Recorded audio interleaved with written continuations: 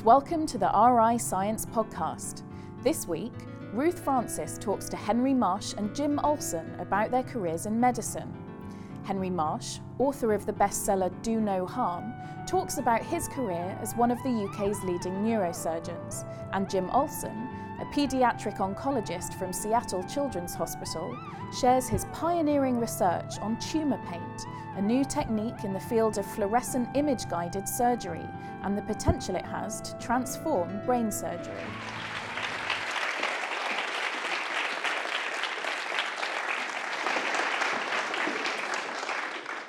Hi, good evening.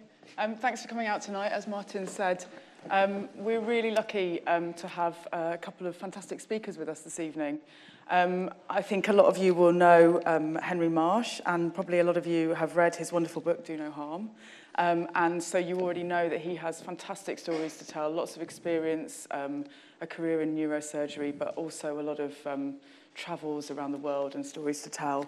And our other speaker, Jim Olsen, is a paediatric oncologist in Seattle. And also, you know, from speaking to him, I know that his life has revolved around patients and a community of patients. And he's certainly doing some interesting things with crowdfunding for his research. So I think we'll start by just finding out what Henry is going to talk to us about this evening. I think you were going to talk to us a little bit about your career, how it came about, and how you ended up as a neurosurgeon. Yes, no, I came from a completely non-scientific family. My father was actually a very eminent human rights lawyer. My mother was a political refugee from Nazi Germany. And it was kind of automatic. I had a standard upper middle class education, went to a leading public school, then went to Oxford to read politics, philosophy, and economics. So then, in fact, I took a 2-year, I was already a bit restless then, and I took a 2-year gap year on leaving school and spent 1 year teaching in a remote corner of West Africa and 6 months editing medieval Latin customs documents in Latin in the public record office, and another 6 months working on an adventure playground in Notting Hill before it all got turned into new housing development. But after 2 years of PPE at Oxford, for various reasons, some of them rather stupid, erotic, romantic ones, I had what used to be called a sort of nervous breakdown and ran away, much to my parents' understandable distress. And I went to work as an operator, as a hospital porter in operating theatres through a connection of a friend of mine in one of the last mining towns in England called Ashington, north of Newcastle. And while there, I decided, well, the solution to my existential problem was to become a doctor. I mean, in effect, I was wanting still to have a respectable middle-class career, but one of my own choosing. And also, I'd always liked using my hands, and I thought surgery looked rather super. Although I say in my book, I said it was sort of controlled altruistic violence, which rather appealed to me. So I was very lucky, but my Oxford College, I thought, well, I wouldn't get into medical school if I flunked my first degree, and I was really very fortunate. I doubt what would happen nowadays. My college said I could come back. So I worked like mad for 1 year, and then got my degree, and on the basis of that was accepted into the only medical school in London, which would take people without science A-levels. In fact, it was the last year they ran what was called a first MB course, which was essentially a crash course in science A-levels, but done in 1 year. And then you did the conventional medical course. Years later, as I was talking to Jim, many American residents, registrars, of course, in this country came to work in my department. Dare I say it, mainly was me, from America, from Seattle, where Jim works. So in that we have many colleagues in common. And I've always been very impressed by, there are many bad aspects to the American medical system, mainly of an economic nature. But one of its strengths is medicine as a postgraduate degree, in effect. If you want to be a doctor in the States, you go to college, university first, and then go to medical school.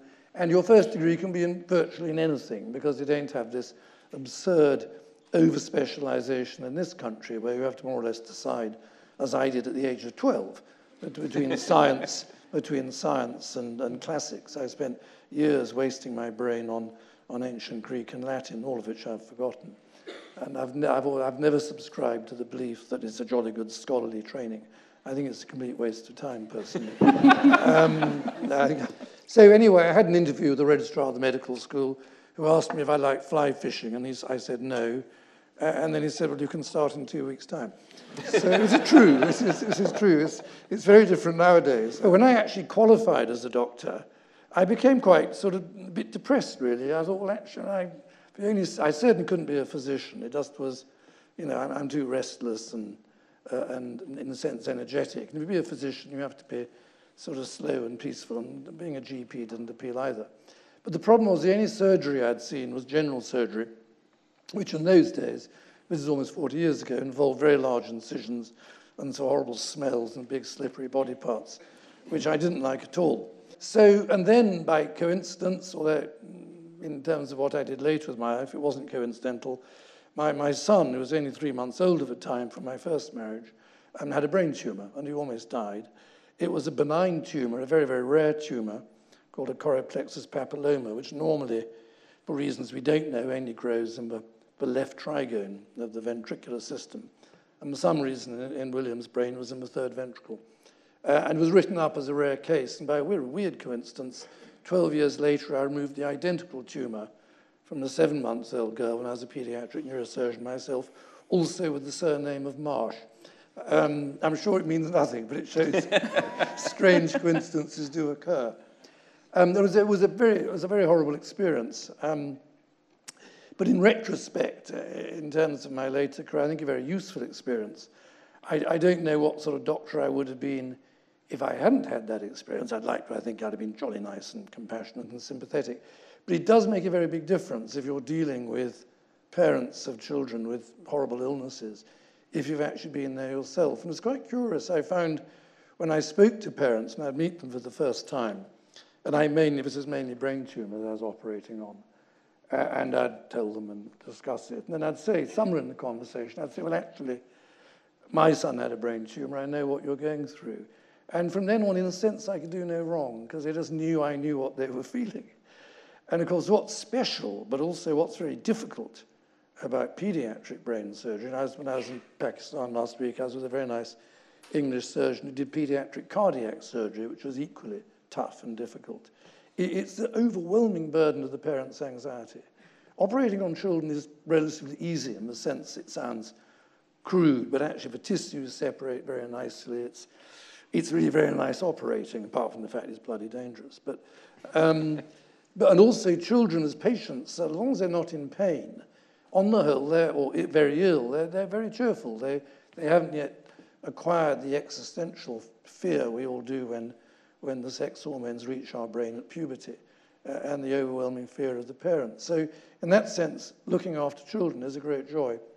But for various reasons, I stopped doing the pediatric work 12 years ago, and I feel ashamed of the fact, but actually I don't miss it, because it was once you stop doing it, you realize how difficult it is, because anxiety is contagious, and you have to deal with the parents, help them through it, give them hope, at the same time be honest and realistic with them. And you see terrible, terrible things happening.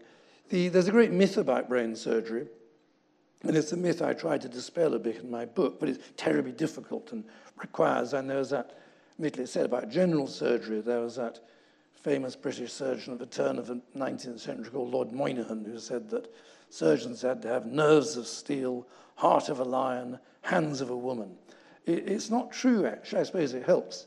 But what's really difficult about brain surgery is the decision-making is very dangerous. It's technically not terribly difficult. There are other branches of surgery, like ophthalmic surgery, which I've had. Eye surgery is actually much more exquisite. The instruments are finer. But what's special about brain surgery is the morbidity and the mortality, for that matter, is very great. So all operations are a question of balancing the risk of the operation against the risk of not operating, or the alternatives to surgery. And the problem is often we don't know for sure. There's a lot of subjective judgment involved. And again, when you talk about the risks of an operation, strictly speaking, you should be talking about the risks of that operation done in your hands and your experience. And when you're a young surgeon, you won't have lots of experience, and you'll tend to quote the figures in the textbooks and in the international meetings. And we all know, the official figures for the risks of surgery are woeful underestimates, because surgeons are chronically dishonest. And there's a reason for that. First of all, patients want to be given hope. Patients don't want to feel that their surgeon isn't very experienced or isn't very competent. And as a doctor, it's breaking bad news is difficult. We all shy away from painful conversations. So it's very easy to end up being a bit too optimistic. And when you're a medical student, it's very easy to feel compassion for your patients because you're not responsible for what happens to them. But as soon as you're a doctor, you start having to hurt patients. I mean, and years ago when I was a student, we did all the blood taking. Nowadays it's done by phlebotomists who are much more expert than medical students. So you'd stick needles into the poor patients and leave lots of bruises and patients be wincing. And you knew that actually you could ask one of the more experienced doctors and do it, they'd do it better. But if you didn't do it, how are you ever going to improve yourself? And it's a problem I was just mentioning to Jim before he came here, saying it's one of the great problems all surgeons face when you're a young, independent surgeon, an attending in the States, a consultant in this country. If you don't take on the difficult cases, how will you ever get better? But at the same time, there may well be colleagues, actually, who are more experienced than you are. So we all have to make these sort of ethical compromises. We all have skeletons in our cupboard. And without wanting to completely destroy the public's confidence in the medical profession, one of the things I wanted to describe in my book is why it's so difficult to be honest and why, at the end of the day, honesty actually is probably the most important surgical virtue. But there are so many reasons why it's difficult to be honest. One of the I was the first person in Europe actually to do what are called awake craniotomies for tumor resection. It's a technique I'd picked up because of my American connections with a very experienced epilepsy surgeon at Seattle called George Ogerman, not directly from George, but from some of his trainees who'd worked with me in London. And there are this is leading on to what Jim will talk about. There is a particular variety of tumor called gliomas, and in particular the slow-growing form of gliomas. These are tumors of the brain itself, true brain tumors. When people talk about brain tumors, they're often talking about tumors not actually of the brain itself, tumors of the meninges pressing on the brain, or tumors of the cranial nerves, which also press on the brain. And they're clumped together as brain tumors, but they're involving the brain, but not directly growing in it. Gliomas are derived from the glial cells, the so-called supportive cells that surround the neurons. It used to be thought they were a little different from polystyrene packing, rather like the 97% of non-gene coding DNA was thought to be junk DNA, and now it's discovered with all sorts of functions. And the functions of glial cells are probably very complex, and they may even be involved in the transmission of the nerve impulse as well, to some way, which was never thought in the past. So the glial cells give rise to tumors. And there's a particular variety, which lumped together under low-grade gliomas, which mainly occur in young adults, and they are a slow death sentence. They present with epilepsy, so the patient is perfectly well, and they suddenly have a fit. And nowadays, if people have a fit, you do a brain scan. 20 or 30 years ago, when scanners were less sensitive and less available, if people had a fit, you pat them on the head, say, take the tablet, old chap, don't worry. And they knew some of them, not many of them, some of them would come back years later with the signs and symptoms of a rapidly fatal brain tumor. Because most of these low-grade gliomas eventually turn cancerous, and then the end comes quite quickly.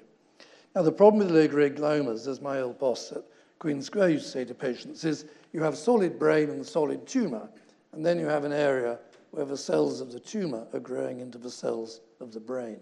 And at the edge, whether you're using an operating microscope or not, and most people nowadays, I always use a microscope, you can't really tell. And of course, as you go, you're in tissue that is probably a tumor, but looks like brain. And if the patient's asleep under general anesthetic, you obviously start to worry very early on that you may stray into what we call eloquent brain. That's part of the brain where if you damage it, people are obviously disabled rather than perhaps subtly disabled. We then call that silent brain.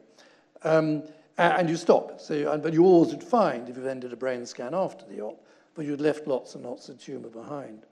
So it struck me that if I had the patient awake while I was operating, so I could test for certain, you can't test intellect or personality or sense of humour during an operation, but you can test vision, although most of his tumours are not at the back in the visual areas, and you can test movement and you can test speed. So it was a technique of making the surgeon braver.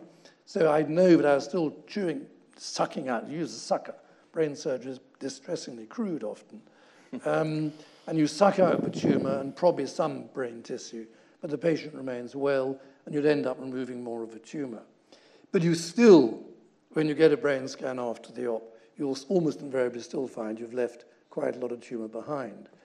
But then you have this huge problem of how accurate is the follow-up. Yes, if the patient can talk, if the patient can move, you could say the patient is neurologically intact. But obviously there's more to life than just moving and talking. And yet it's a cliche that if you look at many patients with psychological testing or look at what's happened to their marriage or their work years after brain surgery, many patients whom neurosurgeons consider to be a good result, in fact, have been left very disabled. So the question of carrying out radical surgery for these tumours is very difficult. And as the years went by, I actually became increasingly fatalistic about it, and also increasingly skeptical about some of the results claimed, although I'd probably done more operating of this sort than anybody else in this country. Which is why I'm going to stop now, and Jim will talk us about what he's been working on, which is a way of actually trying to differentiate with fluorescent microscopy while operating the difference between tumour and brain. So, yeah, thank you. I should have probably mentioned to some of you at the beginning, some of Henry's book and some of his experiences are going to be quite visceral when he's describing them. So there might be some discomfort for some of us. But Jim, I know that your work at the moment is looking at these kinds of tumours and helping surgeons like Henry to kind of differentiate between the tumour and the brain, which, as Henry's described, is very difficult. And I know that you also have a connection, which is that Henry was working in Seattle and has had some of your colleagues over in London working with him. So why don't you just start by telling us a little bit about why you're doing what you're doing, how you got there? Unlike Henry, I was 4 years old when I first knew that I wanted to be a doctor. We had a family medical dictionary, and it had pages that were clear plastic pages with the layers of the body, and you could flip from the skin and then see the arteries and veins and then see the nerves. And I was so fascinated by that book that I was certain that this is what I was going to do. But I always thought that I would be a family physician and work in the rural area where I grew up. But the fact was, as a medical student, in my third year, I took care of this little girl who was a 7-year-old child who, for reasons we never did figure out, was losing neurologic function a little bit more each day. Mm-hmm. She lost some of her ability to move her eyes. She lost her ability to hear properly, a little bit each day, and it came to the day where it was very clear that she was going to stop breathing, and we had to make a decision whether to put her on a ventilator or not. And I talked with the family a lot about it, even though I was only a medical student. As Henry said, we're not responsible at that point, but we have these beautiful relationships with the family. And their family chose not to put her on a ventilator because they didn't want her to live a life that might be permanent in that setting. And she passed away later that day, and as I was walking home from the hospital that night, I actually felt lighter than I usually did. I was humming to myself a little bit. I felt just a little bit better than usual, and it really surprised me because it was the first child that I had been taking care of who passed away. Mm-hmm. It had become very close to her and to her family during that week and a half that we were taking care of her. So I went down by the river, and I just thought about why that was, that I was feeling better than I would have expected. And it occurred to me that at the end of the day, her parents, rather than leaving the hospital and getting as far away as they possibly could, they spent a very long time looking around the hospital until they found me. And when they found me, they said that the words that I had shared with them helped make it so that her death was as beautiful as her birth or her baptism. Wow. And that from me, they learned that a life can be 7 days long or 7 years long or 70 years long. What matters is the beauty that's in the part of it. And so I realized that day that I had something to offer families when the medicine didn't go the way that we wanted it to go. And I tried very hard to remember that and bring it into my medical practice. And as Henry so eloquently points out in this book, a lot of time physicians put up barriers, both emotional barriers, and sometimes they're not even intentional. They just see the patient as the sick one and themselves as the well one. And early on, I adopted the philosophy that I was going to let myself love every one of these children that I cared for, and that it was going to be sad and difficult when they died, whether I let myself love them or not. So why would you rob yourself of the opportunity to become part of their family? And so each day when I meet a new family, we become part of the same family, and we continue to be close now 20-some years later. Each year, the people in my lab take a day off and cook dinner for all the families that we've cared for over the last couple decades. They come together, we have music and dancing, and we all stay very closely connected. And it's been a very rich experience because of that. Yeah. And so this is Hayden. He was one of the little guys that I took care of over 2 decades ago. And it was really Hayden at his memorial service that helped me understand how to practice my research.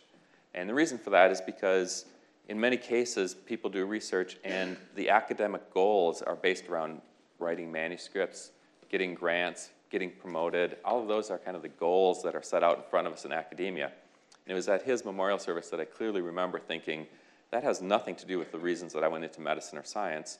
What I want to do are experiments every day that will help us understand how to change the way we practice medicine so that families don't have to go through what Hayden's family went through.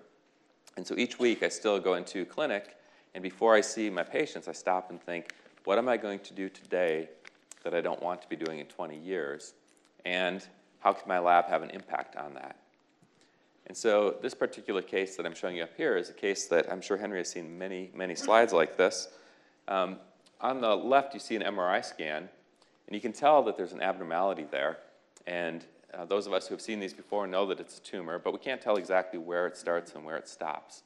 And now if each of you were to get into Henry's shoes, and I were to hand you a scalpel or a sucker, and you were in the operating room, and this is what you were looking at, where would you start and where would you stop? The tumor is roughly here, and the motor cortex is roughly here, but it's very difficult, as you can see, to tell the difference between the brain and the brain tumor in many cases, because the brain tumor is actually normal brain that is growing too rapidly and develops blood vessels and everything that makes it look a lot like normal brain. And in this particular case, Dr. Richard Ellenbogen, who's the chief of neurosurgery in Seattle, operated on this child for 16 hours. He was trained at Harvard. He had 25 years of experience. And he stopped the case at the point when he thought he had safely removed as much tumor as he could and not removed normal brain. When we did the scan on the Wednesday after the surgery, we saw this big piece of cancer that was left behind because with all the tools available to him and all that experience, he thought that was normal brain, and he thought he would hurt her if he took it out. So then we're faced with the problem as an oncologist like me of do we proceed with radiation and chemotherapy knowing that if there are cells that are resistant in that block of cells that were left behind, they will take her life, or do we take her from the intensive care unit back to the operating room and do a second operation to try to get some of that out? And this is a problem that we still face now 11 years later. We've had 4 kids like this just in the last 3 months where there's big amounts of tumor left after. We have to make those very difficult decisions. So that very day, Dr. Ellenbogen and I decided that we were going to find a way to make the cancer cells light up so that surgeons could see them while they're operating. And we're very close to achieving that goal. And I'll show you some of the data that we first generated. This is the molecule that we use to light up the tumors. This is a molecule called chlorotoxin. It comes from the Israeli deathstalker scorpion. And we use this as a way to deliver a fluorescent light to the cancer cells through the bloodstream. We actually inject this conjugate into the bloodstream. It goes through the whole body, finds just the cancer cells, binds to them, gets flipped inside, and makes the cancer light up. What you see here are the first mice that we studied that had, the one on the right has a pediatric brain tumor called a medulloblastoma, and the one that on the left does not have cancer. And you can see that after the injection of tumor paint the day before these images were taken, this mouse doesn't have a signal in its brain, and the mouse that had a brain tumor has a signal exactly where the brain tumor cells are. And you can see almost on a cell-by-cell basis what is cancer and what is normal brain. One of the things I worried about when we did this study was that there's only about 300 or 400 kids with medulloblastoma diagnosed in the United States. So who's going to pay for hundreds of millions of dollars of clinical trials to create a drug that's just for a few hundred kids, and there really isn't a financial market for it? And so I went around to the different professors at the Fred Hutchinson Cancer Center where I work, and I borrowed mice that had breast cancer and colon cancer, lung cancer, skin cancer, and we tested tumor paint in any of those, hoping to find even one that it would work in addition to the pediatric brain tumors. And against all odds, tumor paint lit up all of those different types of mouse models, both when the tumors were mouse tumors and when we grew human patient tumors inside of mice. And so that gave us the courage and the desire to move forward as rapidly as we could, and we moved from mice to dogs. Now, these dogs were not experimental animals, they're family pets who had developed cancer, and the families brought them to Washington State University Veterinary School for cancer care. We gave them doses of tumor paint, 27 different dogs with different kinds of cancer. And what you see here is that the sarcoma in this dog lit up beautifully, and the tissue around it didn't light up at all. The signal was 220 times higher in the tumor than in the tissue around it. Here you're seeing a dog that has a mammary carcinoma, or in human patients we would call it a breast cancer.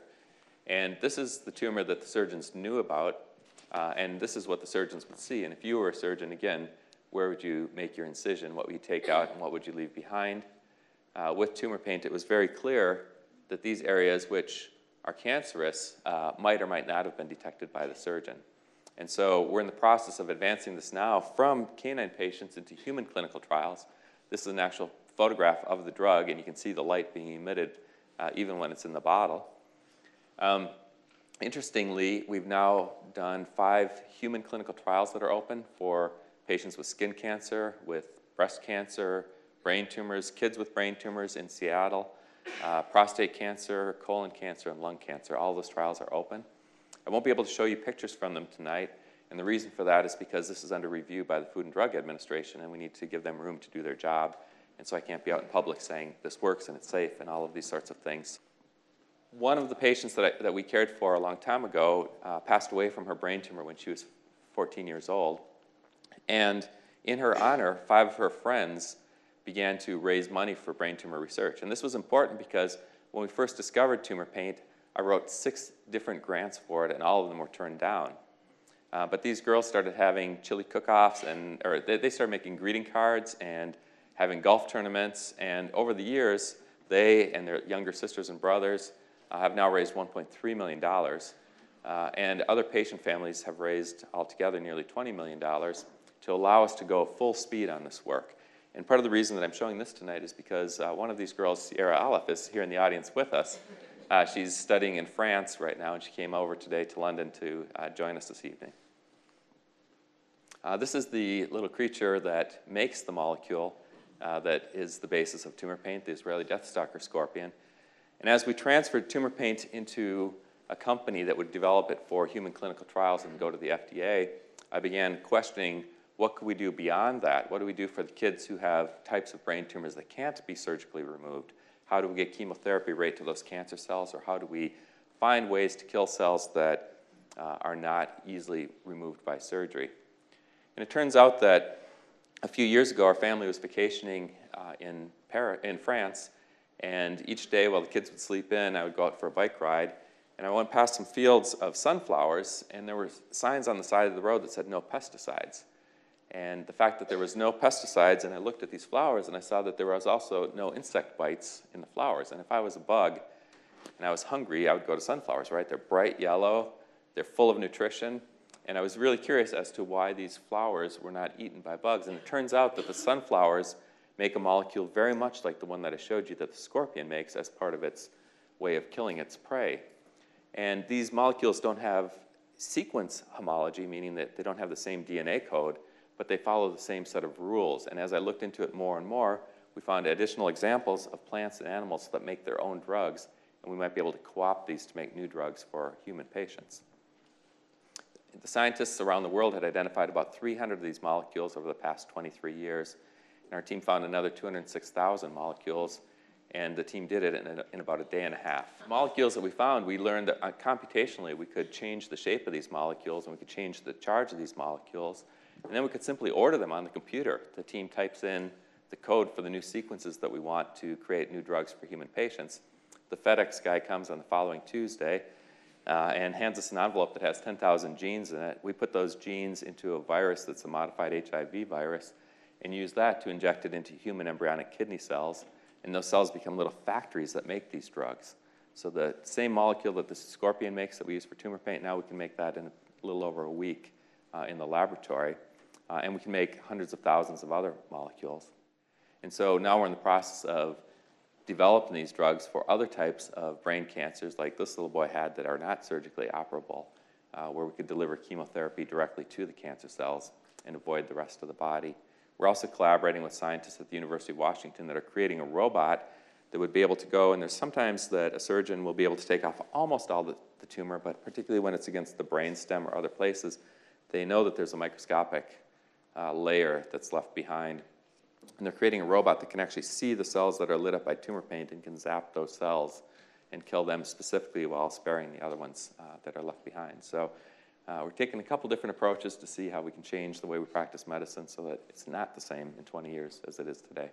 So I'll pause there and let us go back. Thank you. That's fascinating. A whirlwind tour of your lab, which, you know, and it really genuinely you are going from bench to bedside, aren't you? Absolutely. In one place. I'm going to ask you a question which I know Henry was quite keen to know as well.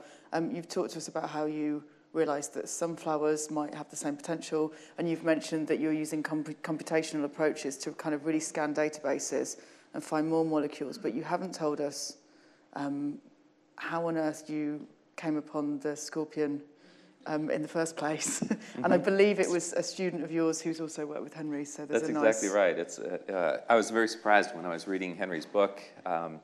I got to the second chapter, and he talked about one of the residents from our program that was training with him. And he didn't give his name, but he mentioned that he was an Armenian with quite a way of letting you know what he's thinking. And I thought, that must be Patrick. And so Patrick Abikian was the neurosurgery resident who came to my lab after Dr. Ellen Bogan and I decided that we wanted to find a way to light up these tumors. And he came into my lab with the goal of, he wanted to do what were called at that time microarray experiments, where he would measure all the genes that were expressed in the cancer, measure all the genes that were expressed in the normal brain, see what was different, and determine whether he could develop a drug that would go to the tumor but not to the normal brain. Well, that sounds good in theory, but the problem was that Patrick was only going to be in my lab for a year. And so I said to him, Patrick, you may be a neurosurgeon, but you are not Superman, and there's no way that you'll be able to accomplish all that in a year. So I'm not going to give you a bench in my lab. Instead, what I want you to do is to go through what other scientists have written about, because one of the great things about scientific research is that we share everything that we learn with all the other scientists. And I said, I'm sure that there are other scientists who have looked to see what's different between the brain tumor and the normal brain. And then when they found it, they didn't know what to do with it, so they just published a paper that had a big list of genes in it. So I want you to start there. And so every day for 6 weeks, Patrick would go through these databases in the literature, looking for possibilities. He'd read all the papers and come in at about 6 o'clock at night, and he would go through all of his data and say, this is the one that I think looks best from today. These are the 2 or 3 backups. And each day I would say, that's not going to work for these reasons or these reasons, and we'd kill all his ideas. And each day we had an argument at the end of the day because he wanted to do his own experiments, and I said, no, you have to go to the computer. And after about 6 weeks of this, he came to me and he said, you know, we're really scraping the bottom of the barrel here, but I read about this work that Harold Suntimer is doing in Alabama, and he's trying to understand how some toxins in venoms from things like scorpions and spider block the ion channels that let salt molecules go in and out of our cells. And he happens to be studying this chlorotoxin molecule from the Israeli deathstalker scorpion, and he happens to be using glioblastoma cells to study it because they have the type of chloride ion channel that it blocks. And I said, that's really interesting because that type of chloride ion channel isn't in the normal brain. And if there's ever an animal or a plant that could make a molecule that would get across the blood-brain barrier and into the brain, it would be from a scorpion because they need to paralyze their prey. So let's try it. Let's put the fluorescent tag on it, inject it into a mouse that has a human brain tumor on its back. And we did that, and about an hour later, the tumor started glowing, and the rest of the mouse was not glowing. And so Patrick and I were two grown men in white lab coats at the Fred Hutch Cancer Center. We were dancing in the hallways. So that was the beginning of it. And usually when you get a nice finding like that in science, quite often, 2 or 3 weeks later, you get a piece of data that says you were really going the wrong way and that it was spurious.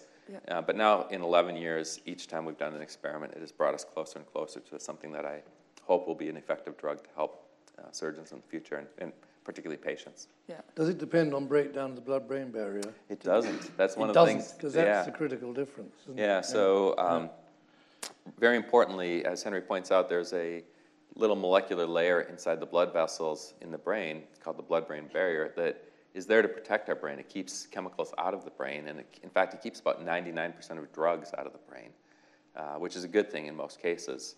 But if you want to image brain tumors, even though some of them have broken blood-brain barriers, many of them don't, and the ones with broken blood-brain barriers still have some of the most important cells to get out where the blood-brain barrier is intact. And this particular molecule does go across the blood-brain barrier and get into the brain.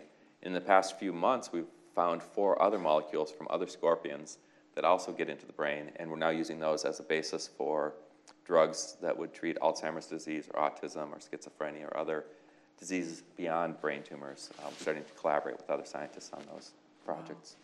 Wow, really, things don't normally happen that fast, 6 weeks. It's really going fast right now.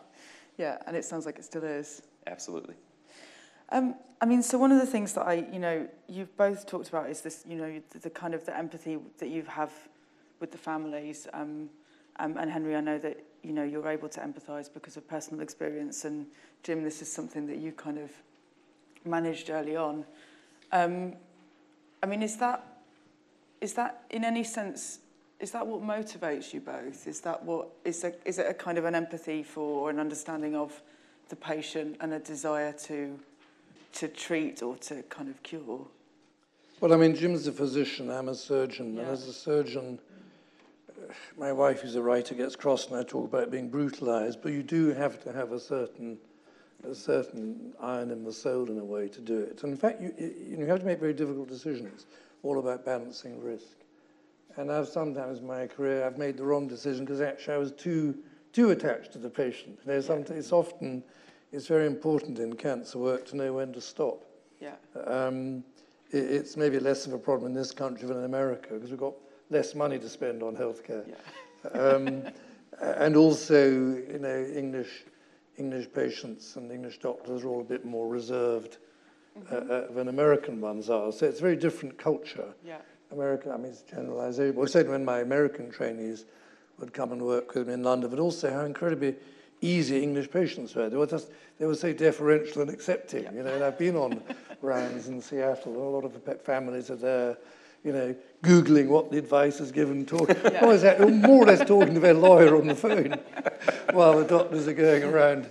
So it's in some ways a more adversarial relationship, but certainly a more consumer-orientated relationship, which is both a good thing and a bad thing. All these things are a question of balance. It's a curious fact, because my wife's the anthropologist Kate Fox, who wrote a very successful book called Watching the English that some of you might know, but she, at one point, was doing quite a lot of lectures for GPs about Englishness, particularly for foreign doctors coming to work in this country, trying to understand why the English are quite odd, the way we often say the opposite of what we mean, and irony and understatement, and it's all an elaborate game, which many people, especially Americans, don't always understand. But it is a fact. It's very curious, and some of the GP trainers are talking to her about this, and I confirmed it. When medical students apply for medical school, we all cringe a bit if they say, "I want to help people." It's sort of, you're not supposed to say that. And maybe it's the same in the States. But the irony is, at the end of the day, that's what motivates most of us. Yeah. And why somehow you shouldn't say it overtly, I still don't quite understand. There certainly is some deep psychology to that. We don't like sort of do-gooders, but we do want to do good. Mm-hmm. And although, I mean, it's a common sort of throwaway joke that lots of surgeons are psychopaths, but if you look at the strict definition of psychopathy, the Bob Hare checklist, most of the domains don't apply to surgeons. But the ones about sort of, some of them do, an exaggerated sense of their own importance and superficial charm and things like that are true to some extent. But it's something you have to do it to some extent. It comes of a job. And also what's often seen as arrogance in surgeons, which in a sense is arrogance, is also self-protection. Yeah.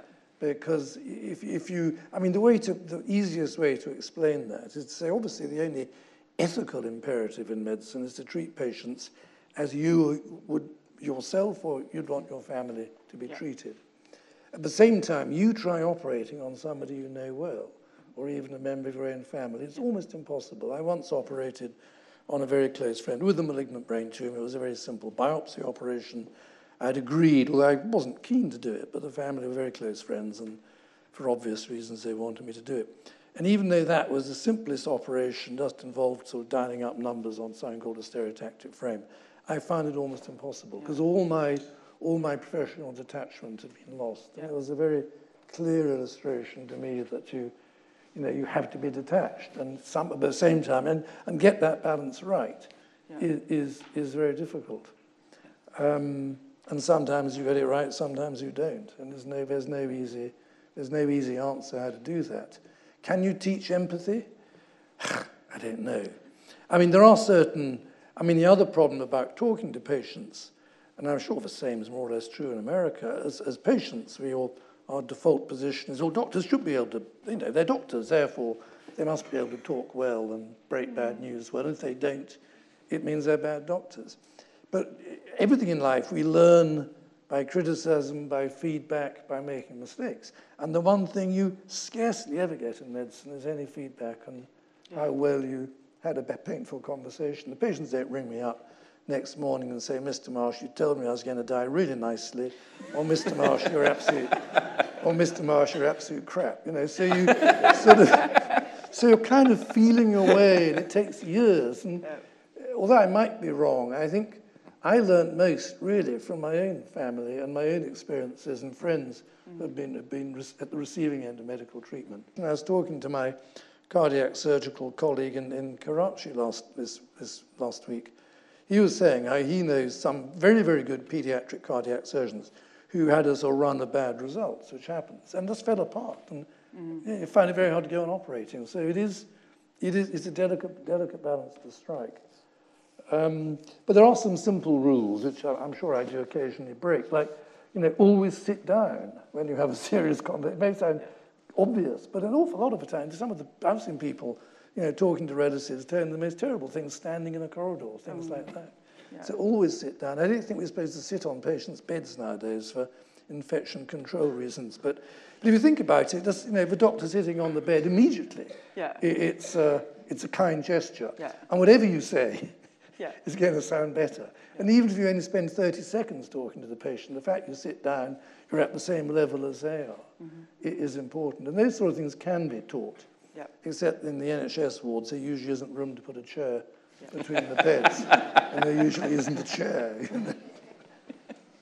So it sounds like you've got kind of an empathy and a detachment kind of working together. Or yes, it's two sides of a coin, and it's hard to get it right. So, Jim, I mean, I know you kind of approach it kind of differently. You kind of accept that there is an anxiety or a pressure that's going to come either way, I think you said. Right, and I think one of the big differences is that I'm not operating, and the child's life is not in my hands for those next 3 hours, where an error or thinking about, what if I make a mistake. So I do think that there's a difference between surgery and the type of care that I give, which occurs over months or years, seeing the family every week, and building that relationship from the very beginning, I think is critically important. It was interesting to hear that the concept of, in America, it's a little bit more consumer-based healthcare system. One of the things that I noticed was when I was a young physician, I looked young for my age, and when I go in the room, the families would say, like, "Are you Doogie Howser? When is the real doctor going to come in?" and they just really gave me, this we'd really like to be cared for by somebody who knows something about medicine. That was the reverse for me. They all thought I was the senior doctor when I came in. and then I was the intern. Well, the crazy thing was my my hair turned white over the course of less than a year. And then all my patients would say, is there somebody that might be a little younger that would be a little more on top of things who could see me? So I had like this 6-month window where I was just like the doctors on TV. I had just enough gray to be knowledgeable, and so there is, those are very big differences, but we do probably, maybe to a fault, break down barriers within my team in Seattle. I think that's even different than in other parts of the United States. I mentioned that we have the families come down, even years after their child has been cured or has died, and get together as a community, as a family. The first time that my wife Sally and I hosted one of those events, it was at our house, and we had about 90 parents down that night, and we drank wine, and we ate food, and we danced out on the deck to a band. And the next morning when I woke up, after the 90 people went home that night, there were 80 empty bottles of wine. And, and I realized that, that's a barrier that's broken. There would probably be a lot less space and a lot more wine if we did it in the UK, but anyway. I'm going to open up. I believe we've got a couple of roving mics, and I'm sure that there's a lot of people with questions. There you are. Hi. Does the tumour paint light up circulating tumour cells or just solid tumours? That's a really great question, and we've had several cancer stem cell laboratory heads reach out to us to ask us that question, and we want to do those experiments. One of the challenges that we face is because we developed this and did the discovery work in a small academic lab, and now the development work is being done by a small biotech company, we've had the blinders on the whole time. And so there are really important questions like that we just haven't had time or the manpower to answer. And it's one of the reasons that there's a difference between big pharma and little biotech companies. Everything that we've done so far has cost less than $20 million. Average drug that gets approved through a drug company costs $4 to $11 billion. And certainly if this was being developed in a drug company, they would know that answer by now, but we haven't been able to answer it for those kind of reasons. Yeah, it seems to be the same through, I have osteosarcoma. I finished chemo a couple of months ago, and everything is very, very, very small, so you have to kind of find this kind of thing, and you have to search very widely. Right. And everybody says the same thing, that the big trials, there's maybe one a decade of sort of 1,000 patient plus trials. And so you're working with very small amounts of money and small numbers of people. Just not many of us. We're very keen to find out that question, and as you're suggesting, for tumor surveillance following treatment, it would be outstanding. We all see the value there, and we're hoping that we can get to it as soon as we can. Yeah. Congratulations on finishing your treatment. Thank you. I'm sorry that you had to go through it. No, it's all right. Not sorry as I am. I bet. I'm just going to ask a question quickly now of Henry. I mean, you were talking a little bit beforehand about the difference that this kind of tumour paint would and could make in for your line of work. Well, there's a problem with the tumours I was talking about, low-grade gliomas, because they can actually infiltrate functioning brain. There's a variety of glioma called gliomatosis cerebri, which histologically is a low-grade, not sort of classically cancerous tumour, but is actually invading the whole of the brain. And these people are functionally normal, more or less, but they've ended up raised intracranial pressure and die. So you're still left, even if you have a successful tumour plate, it would be marvellous. For some cases, there'll still be many other cases where surgery isn't the answer, because you can't pick out individual cells from the brain, even with a robot. And I'm often asked, what great technical breakthroughs will there be for brain surgery in the future? And I always say, well, actually, progress in brain surgery is to make brain surgery unnecessary. And in the 35 years I've been doing it, a lot of it has become unnecessary. They've been replaced with more minimally invasive or focused radiation techniques, which is bad news for brain surgeons, but very good news for patients. And the progress to me, and if there's good progress in brain surgery, is to make surgery increasingly unnecessary. Yeah. Well, there you go. There's somebody on this side here, I can just see. So, yeah, go ahead. Hello, sorry if I missed this. When you say light up, do you mean fluorescent or ultraviolet light, or is that the kind of thing we're talking about, or am I way off the mark? It's fluorescent, but rather than being ultraviolet, it's in the near infrared end of the spectrum. So we use a molecule called indocyanine green, and the surgeon excites it with a laser that shines light at 680 nanometer, and then the fluorescence comes back. The reason we chose the near infrared spectrum is because there's very little autofluorescence at that particular wavelength, so the brain isn't fluorescing itself. If we were down in the red and green space, you'd see bright signals coming from the brain. And also, the wavelengths in the near infrared spectrum will go through normal tissue, so we can actually see tumors that are beneath a normal layer of skin, and if you just move your head a little bit, you can see exactly where they are, how deep they are, and go after them. We've got a question at the back there. Two questions. As far as I understood it, it's quite easy to kill cells, but the difficulty of chemotherapy, that kind of thing, is killing the right cells and not the wrong cells. And I remember from years ago reading about two things, which was one of which was light-activated chemotherapies, whereby you could, as long as you could get it somewhere nearby, you can flashlight, that kind of thing. So in a long-winded way, what I'm saying is, if you've done the difficult bit, which is getting something that can target the right cells, instead of making them fluoresce, why, and you've obviously thought of this, why aren't you just killing them, but adding in an siRNA or something else that can kill it?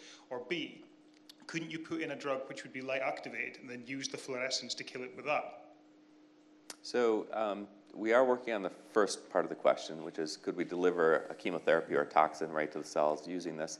The reason we didn't do that with chlorotoxin, the molecule that we use for tumor paint, is because in our hands, in our lab, when we had it conjugated to a molecule called Cy 5.5 in our preclinical work, a lot of it went to the liver and to the spleen in addition to the cancer.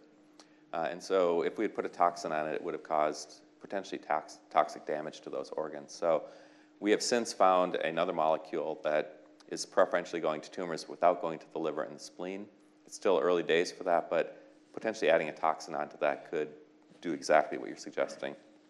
The phototherapy that you mentioned has been an area that I think has been a big disappointment to myself and to many other people in the field.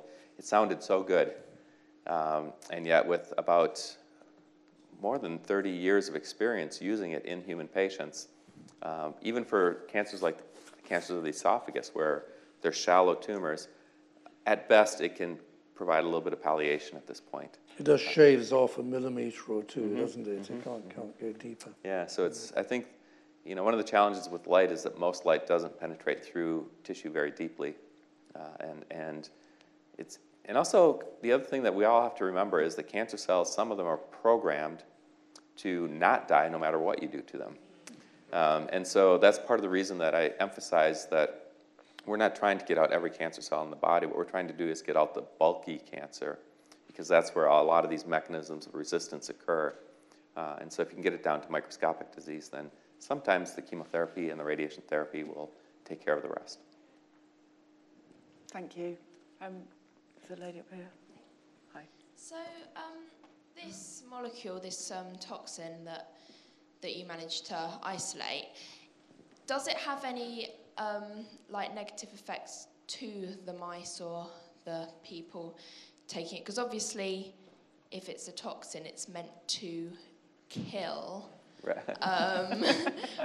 What did you do to it to make it not do that? Well, it has it's been terribly misnamed.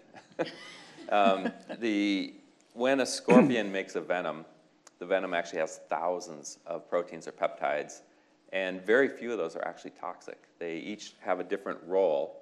Some will block sodium ion channels, some will block potassium ion channels, and cumulatively, they might paralyze the prey for a short period of time. So they're more like accessory proteins to the main.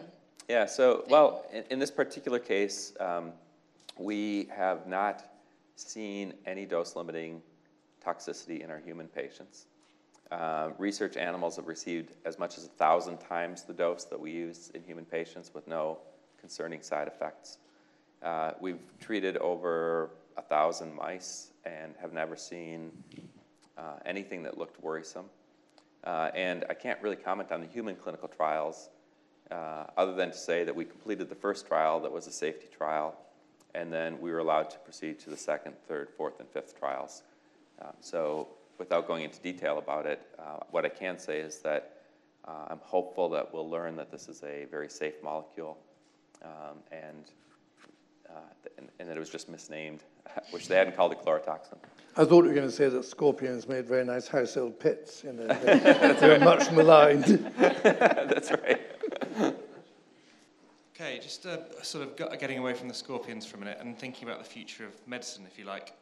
Both of you alluded to the role of empathy and the role of patient-to-patient contact in delivering care, but you also talked about Googling things and technology to come in the way of stuff, and you've got the robot surgery now. And I just wondered, looking into the future, how you see that tension between the need to sort of keep your empathy as a clinician, but also the increasing role of technology in how we interact with healthcare, and how things might look in 20, 30 years' time. Who wants to go first? I don't see how it will make a difference, really. Patients will remain patients, ill people remain ill people. I don't think the human side of it will change very much. And I personally have never, neurosurgery is relatively high-tech, I suppose. But I see no conflict between increasing the sophisticated technology and the more humane side of the practice myself.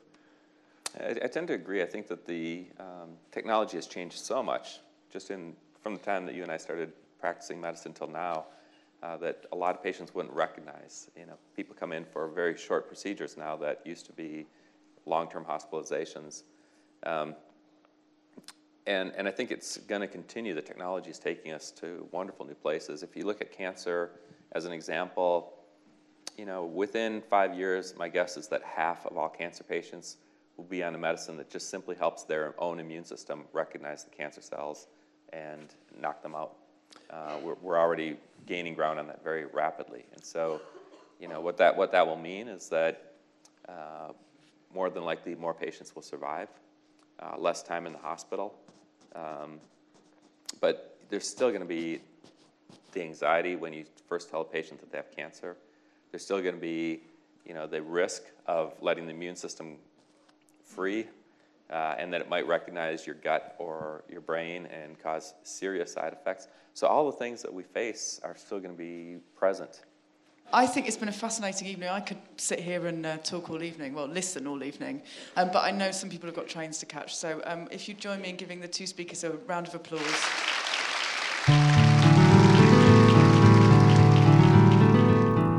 Thanks for listening. Join us next time for a recording of our discourse with Anil Seth on the neuroscience of consciousness.